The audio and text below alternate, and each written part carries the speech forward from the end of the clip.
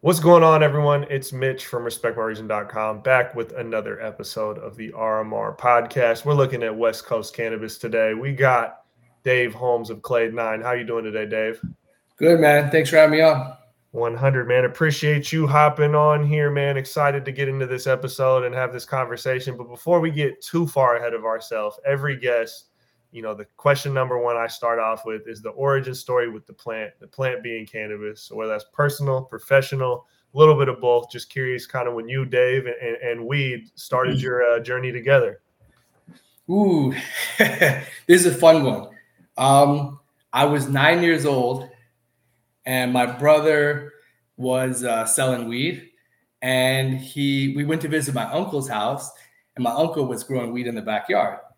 So my brother was like, "Hey, you got to go down there with me and pick some buds off, because we're gonna go sell these, buds to your friends in 5th grade or whatever." So that was my first experience. It was literally going down and cutting buds off as a 9-year-old kid, taking them up to my brother's, house, and then drying them out in an old record player lid. And then, he literally packaged that shit up to me, gave it to me to sell to my 5th grade friends, and that was it. And of course, I got busted for selling weed, and he got arrested, taken down to the LAPD station. And I remember vividly being in the car with my mom. And at the time, and I've been looking for these things forever, they had these Dare rulers that had all the drugs listed. And, we were waiting to pick up my brother from the station. I had one of those rulers. I'm like, "Mom, what are barbiturates? What are opiates? Like all these drugs." And just, yeah, that was my first experience. It was like, kind of like, fun that turned into, a tough moment with my brother getting arrested. But he got out. He was like, in junior high school. So they gave him a slap on the wrist. But that was it. And, I was like smoking really young, like 9, 10 years old. And then I took a break for a long time because I gotten in trouble, just wanted to clean up. And so I was literally clean for many years after that, and reintroduced in college to a cultivator who showed me indoor cultivation. What time was that? That was around 1999. I came back. This is like many years after those first experiences, like picking, buds off my uncle's plant in the backyard. Like 1999, a friend of mine in college was like, we're studying, for like a test, and he had like a big ass bag of weed in his pocket, and as we're studying, and I'm like, "Damn, what do you have on you?" He's like, "Yo, check this out. This is like this Hawaiian. I just grew this shit in my hydroponic garden." And I'm just like, "What? What is hydroponics?" And he was just like, "You gotta come check it out." And we drove over to his crib, and he busted out this laboratory that he had built in his college apartment. And I was like, "Damn, I gotta do this. How do you do this?" And then he showed me, he's like, "Yeah, you gotta go up to San Francisco to the, the Buyers Club, and you get clones." And he had I remember he had Hawaiian, he had Pure Haze, he had like some White Widow or something else. And then that was it. That was the bug that got me going in cultivation. Getting to see how many lights did he have? Oh, we're talking 2 lights, 2 to 4 lights. It was like 2 to 4 lights. But I mean, when you see that, when you're like, 21-year-old kid, you're just like, "Whoa, you're gonna go to jail for a long time, man. It's just dangerous," And it was dangerous at those times, but it was literally 2 lights and like maybe a little veg space. But he just, that it was so technical. And at the time, I was getting my degree in math, right? So I was really thinking technically and focused on like science and physics, computer science. That was the shit I really liked. So to see this like really technical contraption growing up, I didn't even know you could grow plants indoors. I was like, "What? This is crazy." And so I think that kind of got me into it too, is like the science behind it. I was really interested in, I was just interested in learning at that point. So just to see something new, it really inspired curiosity. Absolutely, man. Absolutely. That's did you recognize the scent to us? You said as soon as you Oh smelled the yeah. bag, you're Oh like, yeah. oh, I know Yeah. exactly what this is. I mean, my family has been around cannabis since, multiple generations. My brother was actually growing. The brother that had me sell the weed and got in trouble, he was growing. And so when I told him, like, hey, I saw this hydroponic grow, he's like, yeah, I've been growing for 5 years hydroponically. I'm like, what? And then he kind of like started showing me the ropes, really. So that friend that introduced me randomly in college, I just kind of got pointers from him. But then I quickly told my brother what I saw, and he was like, come on, let me show you what's up. So then my brother showed me his 16 light room that he had already built. And then that's kind of where I really started to learn from my brother. And he had already been breeding at the time. So he's like, here is I think it was like I forgot back in the day how you did it, but it was a catalog for Heaven Stairway seeds. And so then he showed me how to order, and I ordered, I think, bubble gum from Serious Seeds. I ordered maybe some AK-47 and some Dutch Passion White Widow. And he gave me some seeds that he did, which was a blueberry cross with the strain called Niagara. And that was like my first set of seeds. And I built a little chamber in my girlfriend's garage with a 1000 HPS light and a wall AC unit. And that was fucking my first one lighter. At what point did you break into commercial growing? Commercial growing, 2006, probably 2007 is where I was like, okay, I have customers, from my little 4 lighter in the house, and I think I'm ready to go to the warehouse. So I started to research, like collectives, and in the time in California, like the mid 2000s, things were starting to ramp up a lot, and there was kind of like this effort to get people legal through these collectives that would protect your cultivations. And that's about the time that I started to look at the commercial grows, because I realized, hey, I could get protected for cultivating for these patients, And that was about 2006. 2006, I rented a little warehouse and we started going commercial. But it was nothing like today. We're talking like 12 lighters, like 18 lighters. Up until a little bit later, then we start going bigger, maybe like 2010. And what point did you come up with the brand name Clade9? Well, in 2015 or 14, I think we came up with Clade9 itself. Originally, we were called Cannabis, and we thought it was a dope name because we love breeding. A lot of the varieties that we grow today, we bred ourselves. So we were like, Cannabis genetics, that's a dope name. And we thought of that in 2009. I even trademarked it. But then 2010 rolls around, 2011 rolls around, and you start to see like Canna this, Canna that. There was so many Cannas coming on the scene. It was like, dude, we're kind of just getting smothered. If you look at a list of who's at the event, there's like 50 Cannas. So we realized we needed to change our name at that point. So eventually the Clade9 came up, and we were like, that's what we got to go for. And the reason I chose Clade9 because I thought Clade was always a really cool word and nobody knew what it was. It's kind of obscure, And I learned that in grad school when I was getting my master's in math. I was like, oh shit, that's a dope word, Clade. So Clade9 was like kind of put the 9 from the Delta 9 with the Clade. Yeah. Oh, I like that, man. I like that. And I also like that you pivoted away from the Canna because, all due respect to the greens and the Cannas, but there is, like you said, you start going to these conferences and look at the business list, that C column and that D column. It's pretty. Yeah, it kept getting bigger and bigger. It's just like, you're going to get lost in the shuffle, So I always liked that word Clade. The first time I heard it, I was like, it's a really cool concept, And it comes from evolutionary theory. It's like kind of like in a more advanced way to say a branch on the tree of life. So it has like that genetic association, which I know is important for us as a brand because we do breed our own strains. And that was something that I wanted to get into is like, I know a lot of your guys' genetics are proprietary genetics. So at what point some of these, like I know, what I'm familiar with, what you guys did, Fig Bar, Diamond Bar, Diamond Dust, when did these strains first kind of come about, and what were you kind of searching for when you first started the journey to breed these?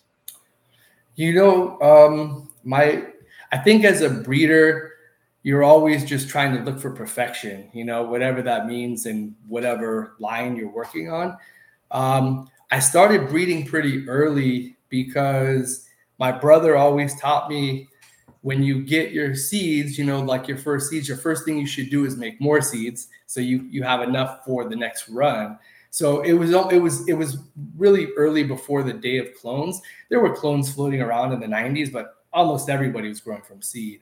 So I think because everyone was growing from seed, you kind of got used to making seeds, and that made it easy to think about breeding and making crosses. So that was part of it, I think, is kind of being comfortable with crossbreeding, but also just the drive to create new stuff and be creative, and always wanting to improve, on the cultivars that we had in our collection.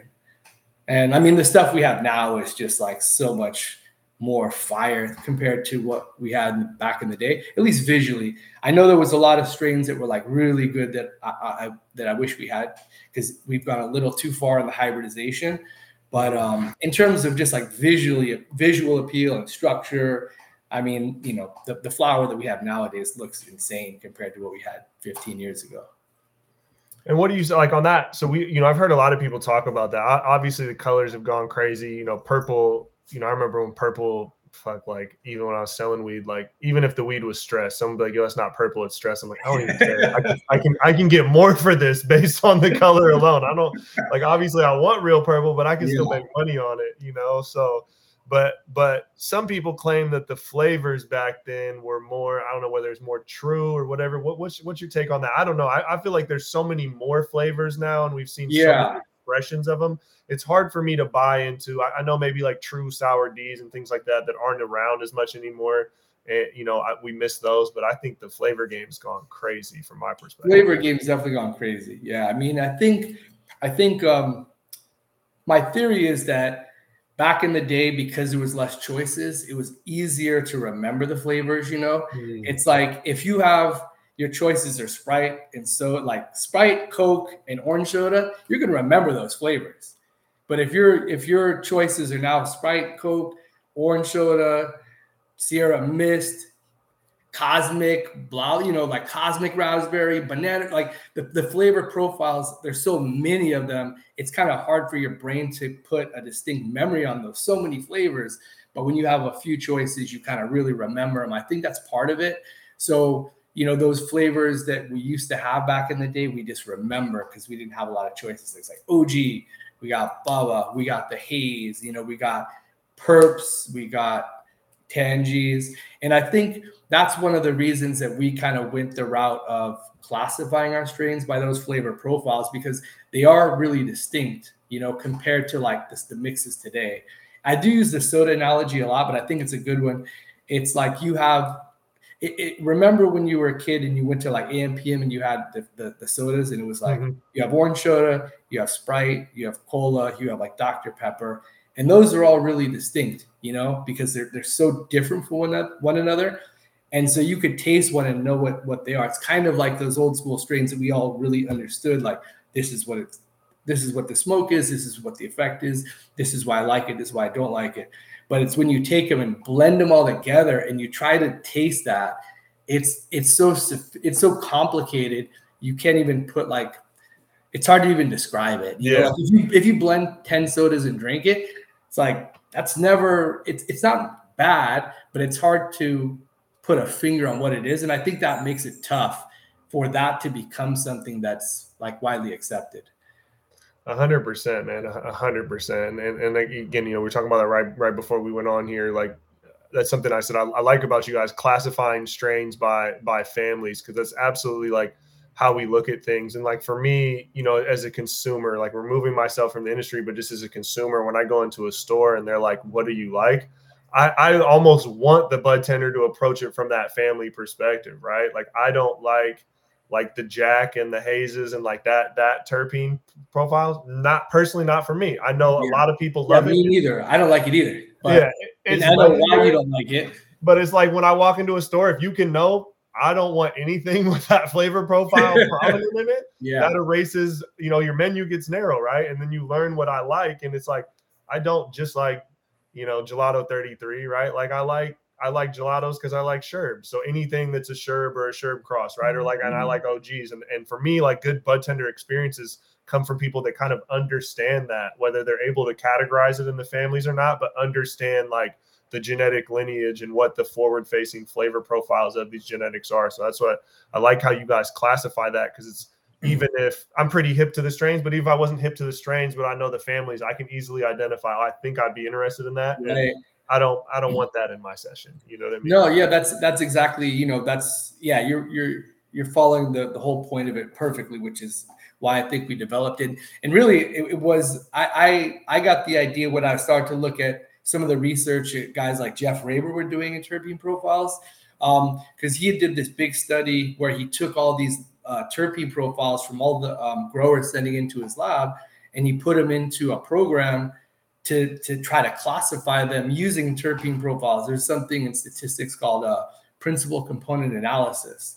And what it does is it takes all, let's say 38 different terpenes and compares them by like what terpenes make the biggest difference in the actual smell, right? And what he saw was it was just like these clusters of strains that were named totally different, but their terpene profiles kind of matched. And so that's where I was like, oh, okay, well, that's the future right there. Like that's pure science. You're taking terpenes, you're comparing the terpene levels, and you're saying the ones that have terpenes that are similar strains. And indica hybrid sativas, they've been so hybridized that terpenes really are probably one of the best ways to describe how they're different now. And that's why we're like, okay, when we start to classify strains, indica hybrid sativa is just not going to make sense, because we're a brand based on science and just being really honest. And so that's the honest way to explain to a consumer like what they're trying to find. And that's what from experience, right? It's like that Gelato 33 or that Sherb or that, what Glitter Ball or whatever the newest incarnation is, it's still like a gelato cross. Mm-hmm. It has like caryophyllene dominant, and it has myrcene and limonene in a certain amount that make it similar to Gelato 33. So that's in that class, that's like a gelato or a dessert strain. However you want to define it, those are similar because the terpenes they have are similar, and it affects you the same way, Yeah, and that makes complete sense. And so we were talking about earlier of having the less selection. I remember back in the day very vividly, I was getting packs of Jack for a while that I remember were so green and so flavorful. And I remember like loving it back in the day. Maybe not loving it, probably wasn't my favorite, but it was good. And someone similar to your point earlier brought up to me, they're like, maybe it wasn't that you liked it so much. It was just such a strong terpene dominant flower that your mind just was like, wow, that's really good. And the moment I was able to taste all these different things, I was like, you know what? That's like towards the bottom of what I actually like. So have you had that experience as a smoker of like liking a strain, but as you progress, you're kind of like, you know what? That's really tasty, but it's not for me, Yeah, no, 100%. Yeah, I think the first thing I ever smoked was that from my uncle was like, it was called Fuzzy Hawaiian. And it was, I don't remember it because it's been so long, but it had orange hairs. I do remember that. And that was it was really fun. It was like like fucking laugh. You laugh till you almost like cry because it's hilarious as a kid. But that's a really good effect. You kind of want to mimic that really fun effect. But you discover stuff you don't like for sure. Like I can never, for whatever reason, Tangy doesn't sit well with me. The J1 is better to me than a Tangy, but still I just don't like it as much. For me, like in my menu, the Fig Bar is my favorite strain.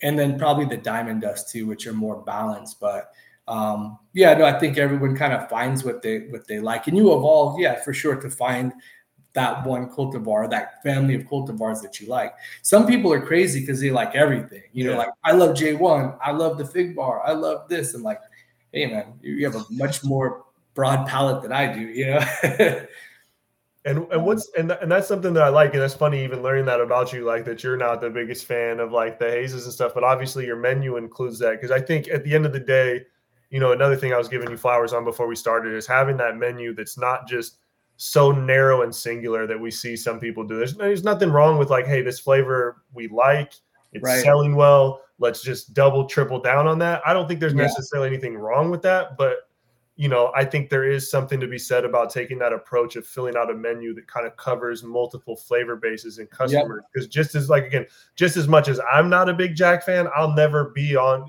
sit on a pedestal and be like, oh, that's a trash strain. Beyond the legacy that Jack Herrera did for cannabis, the individual, people on my team love it. You know what I mean? Sometimes I'll open a jar and I'll immediately be like, man, I don't want this anywhere. And like, people are like, I dibs, right? Like, that's mine. That's, so I know, like you said in the session, people have different palates. So when it comes to you guys approaching, the curation of your menu, what's the importance of making sure you're not going too narrow and then also providing kind of all those different flavor profiles? Yeah, that's a great question. And, I've learned a lot about kind of the menu curation, especially having to be in California where it's so competitive versus like other states like Nevada or Arizona, especially early on in those states where you're operating, you can pretty much put out anything. They're going to buy it. It's going to sell out. But yeah, what I realized is, at least for our brand, we wanted to have one of each of the best of those flavors on our menu. So we wanted to cover everything, right? We wanted to cover a haze. We want to cover a tangy, right? Like with our orange push pop. And we wanted to have an OG Kush, right? We want something like in the Bubba family. We want a perp. And then once we kind of found the best in class cultivar for each of the flavors, then we kind of see, okay, well, which one moves the best? Because, I have a business to run and I want to make sure I survive and pay my bills. And you can't go too narrow, right? So that's why my thought was we have a nice curated menu that fits kind of everyone's flavor profile. And then we just figure out how to grow enough of each, right? So it's like, Fig Bar is our most popular variety. It's our best seller, followed probably by Private Reserve and then J1. But there's 20% of the population that just loves Diamond Dust, so we grow that for them. And you curate the menu, and then you got to kind of figure out how much volume do you do of each flavor, so that you're kind of always like keeping everything really fresh. You don't want anything sitting on the shelf. You want to harvest it, you want to trim it, test it, package it, and get it immediately out to the shelf. And that's that'll help your customer base be really loyal, because nothing better than a fresh flower, that hasn't been sitting for 4 or 5 months. But I think that was it. It's always just like looking at all the different flavor profiles, trying to find the best of each. And we're always looking for new flavors that fit. If we find like a better tangy orange cross than the orange push pop, it would be replaced. And that's been the process for the last 10 years. And on that, you noted, right, how competitive the California space is specifically. It's a unique spot because population and capital wise, thus far in legalization, it's got the most people. We've seen a lot of money invested in the industry out there, which makes it, which is good for the industry in some regards, but it makes it difficult to operate in, right? When you got different people competing on the same level with different bank accounts behind them, right? I'm at the lower end of the bank accounts too. So you guys, anyone out there has a bigger account, call me, please. But no, it does make it tough. And it's tough too, because California, because there's so much product being produced, it's easier for like a sales and marketing organization to come in and just kind of like source product from a grower, and kind of put it out. And nothing wrong with that. That's like, how business evolves, but it makes it's a tricky kind of catch-22, because you're kind of selling bulk to survive at a lower price point, to like a brand only brand that has they don't have as many expenses, right? Mm-hmm. So it's just kind of like crazy balance, each supporting each other to survive, but almost like no one will be profitable until there's just less volume. Really, at the end of the day, unless we can produce cheaper, which is hard to do because we've already invested our infrastructure. Like, we're in the city, our power isn't going down. Yeah, I think at the end of the day, it's the taxes are what's killing us all. Just 30% excise. You're paying 35% more out the door versus like a trap shop. Yeah, how do we ever compete? Yeah, until politicians, not just in California, but especially California, understand that this tax rate is the main thing, Oh not yeah. only fucking up the industry, but ultimately causing less taxable dollars to enter the system, right? You lower these tax dollars, the transactions on the system are going to go through the fucking roof. Oh, It's good to gonna go be through more the roof, volume. and then on top of the taxes, you have like we have to pay higher percentage for loans. We can't get, Yep. we can't get bank loans, and we can't write off our expenses. Our taxes on our write-offs are almost, nothing. So from every angle, it makes it a really tough business, on the regulated side. And then, and back to that menu curation, right? Like the California consumer, like I live in Washington. Washington and Colorado are the most mature when it comes to adult use or recreation, whatever keyword you want to assign it. I've always said the California consumer is the most mature consumer in the country, whether they're as hip to certain things that the echo chamber of education wishes they were at, cannabis industry education wishes they're at, in terms of just knowing quality, knowing flavors, and knowing the price point and having the access to it. It's the most mature marketplace in the country, which makes it difficult at times to please something, because cannabis is something that people of all walks of life, all income levels, all demographics consume, right? It's impossible to please everyone. What Yeah. has kind of gone into figuring out like who those ideal customers are? And again, back to that menu curation of making sure that you're not doing too much, but you're also appeasing these customers, because they can be difficult in the California market. They are. Cali customers are difficult. God bless them. But that comes back to the breeding and like how do you curate the menu? And when I was talking about, you kind of have a range of flavors, and you create. That's like you're in your theoretical mind. You're like, okay, we have a blueberry to cover this, or like a tangy to cover this, an OG to cover this, and we think we have a good menu. After that, it's really just testing in the market, whether it's like through we would throw our taste master parties, where we invite a bunch of people that smoke weed, and we have them trial of our flower in different flavors, and we take data on kind of what their experiences are, what they like, and that's part of it. Looking at sales data. I think there's a lot of data, on top of like the knowledge of what you think the menu should be. It's combining that with actual consumer data, and like your own experiences. Everyone that I know, I try to give them flower, especially if it's a new flower, to test the variety, so we could get as much feedback as possible before we release something. And sometimes we might think, okay, this is going to be a banger, we release it, for whatever reason it doesn't hit, but most of the time, I mean, over the 15 years or whatever I've been doing on the breeding side and just testing flavors with people, I think I have a pretty good idea of what is going to be popular, and it's also like, it's like the stock market in cannabis, like in 2000, I don't know, 10, everyone went all in on Blue Dream, right? And then it just like, it's overgrown. So you got to kind of look at that too. Like, what is everybody growing? So I think the fact that, we have that diverse menu insulates us from the risk of going all in as well, because it happens every few years. It's whether it's all OG, it's all gelato crosses, it's all Blue Dream, it's all people go, they see something selling and they all go in and they overproduce it, and then something else comes back. Having said that, OG's still been a top seller for 20 years now. And I think the gelatos will stick around as well as like its own class of flavors that people will like a lot. That's why the haze has always been around, like the jacks, right? The tangies. The tangies I don't think sell as much, but there's always a group of people that that's their favorite flavor for whatever reason. Yeah, absolutely. Yeah. And that's, the OGs, that's one of the main things. I'm lucky I get to go to LA so much, or California so much, but I'm jealous having to live in Washington, man. We don't have near as much OGs. I know we got Ghost out here in the Kush family, but there's not a ton of OGs in this market. Like California, it's definitely the birthplace, and they're everywhere. And I love that strain.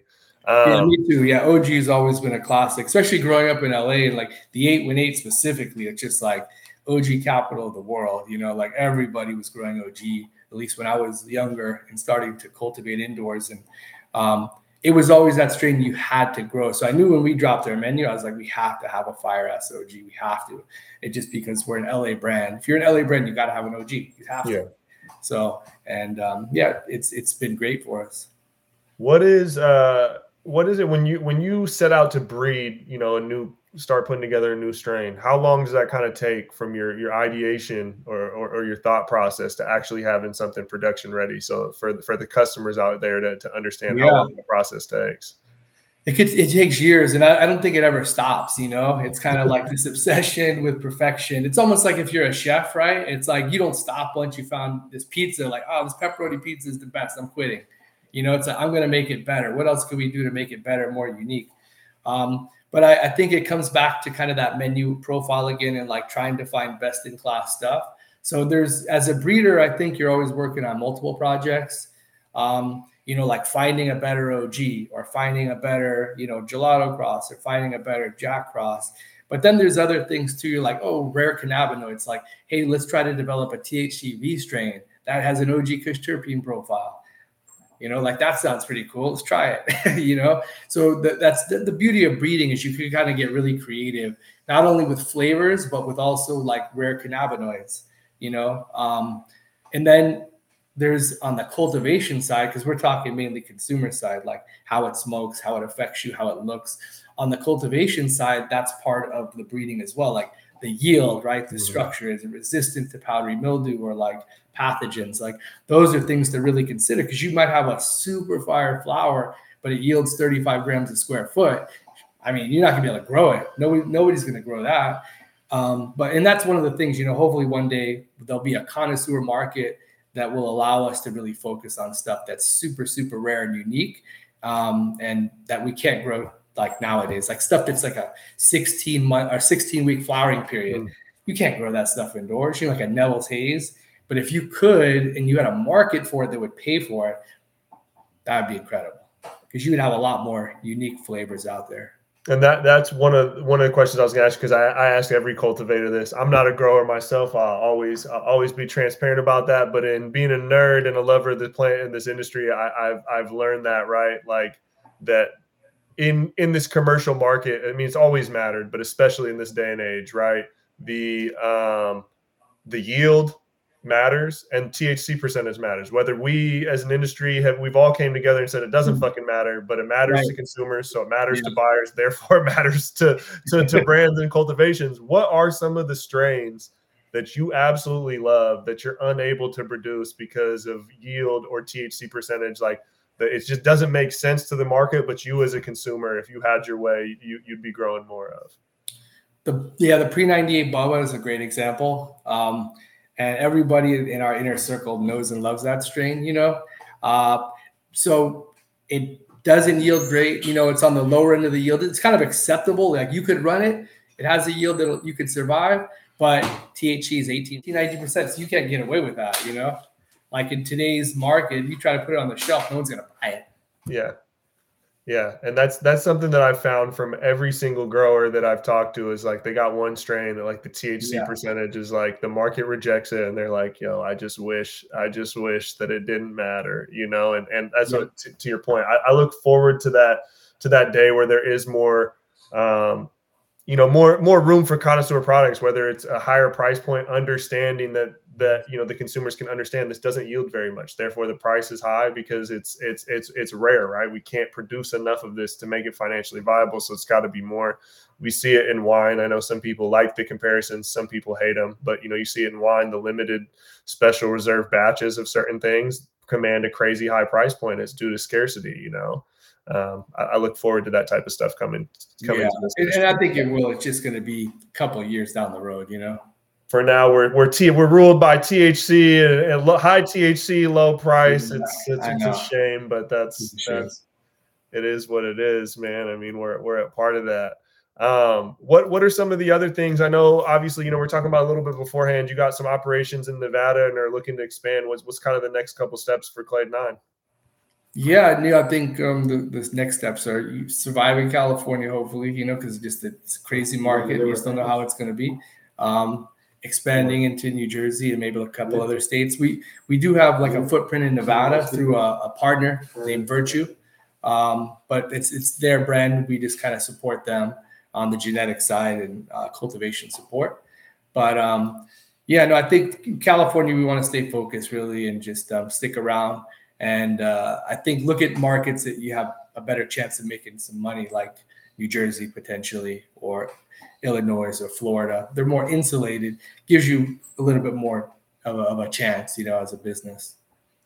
Absolutely, absolutely. We're definitely seeing that trends across cannabis, where like you were saying earlier, California, due to how competitive it is and how it's difficult to operate in some of these other markets, and it's saturated, right? Like that's one of the biggest things that not a lot of people talk about. There's in some of these markets, it's either the taxes that are putting stuff out of the making the legal system have some, or contributing to the issues of the legal system, or it's simply the oversupply, right? Like at the end of the day, this is economics, it's supply and demand, and anywhere there's price compression, there's clearly there's too much supply, you know what I mean? And it's a sad reality. It's a hard conversation to have, but it's the only way we're going to see some of this profitability show up in kind of more businesses, is adjusting one of those taxes or scale.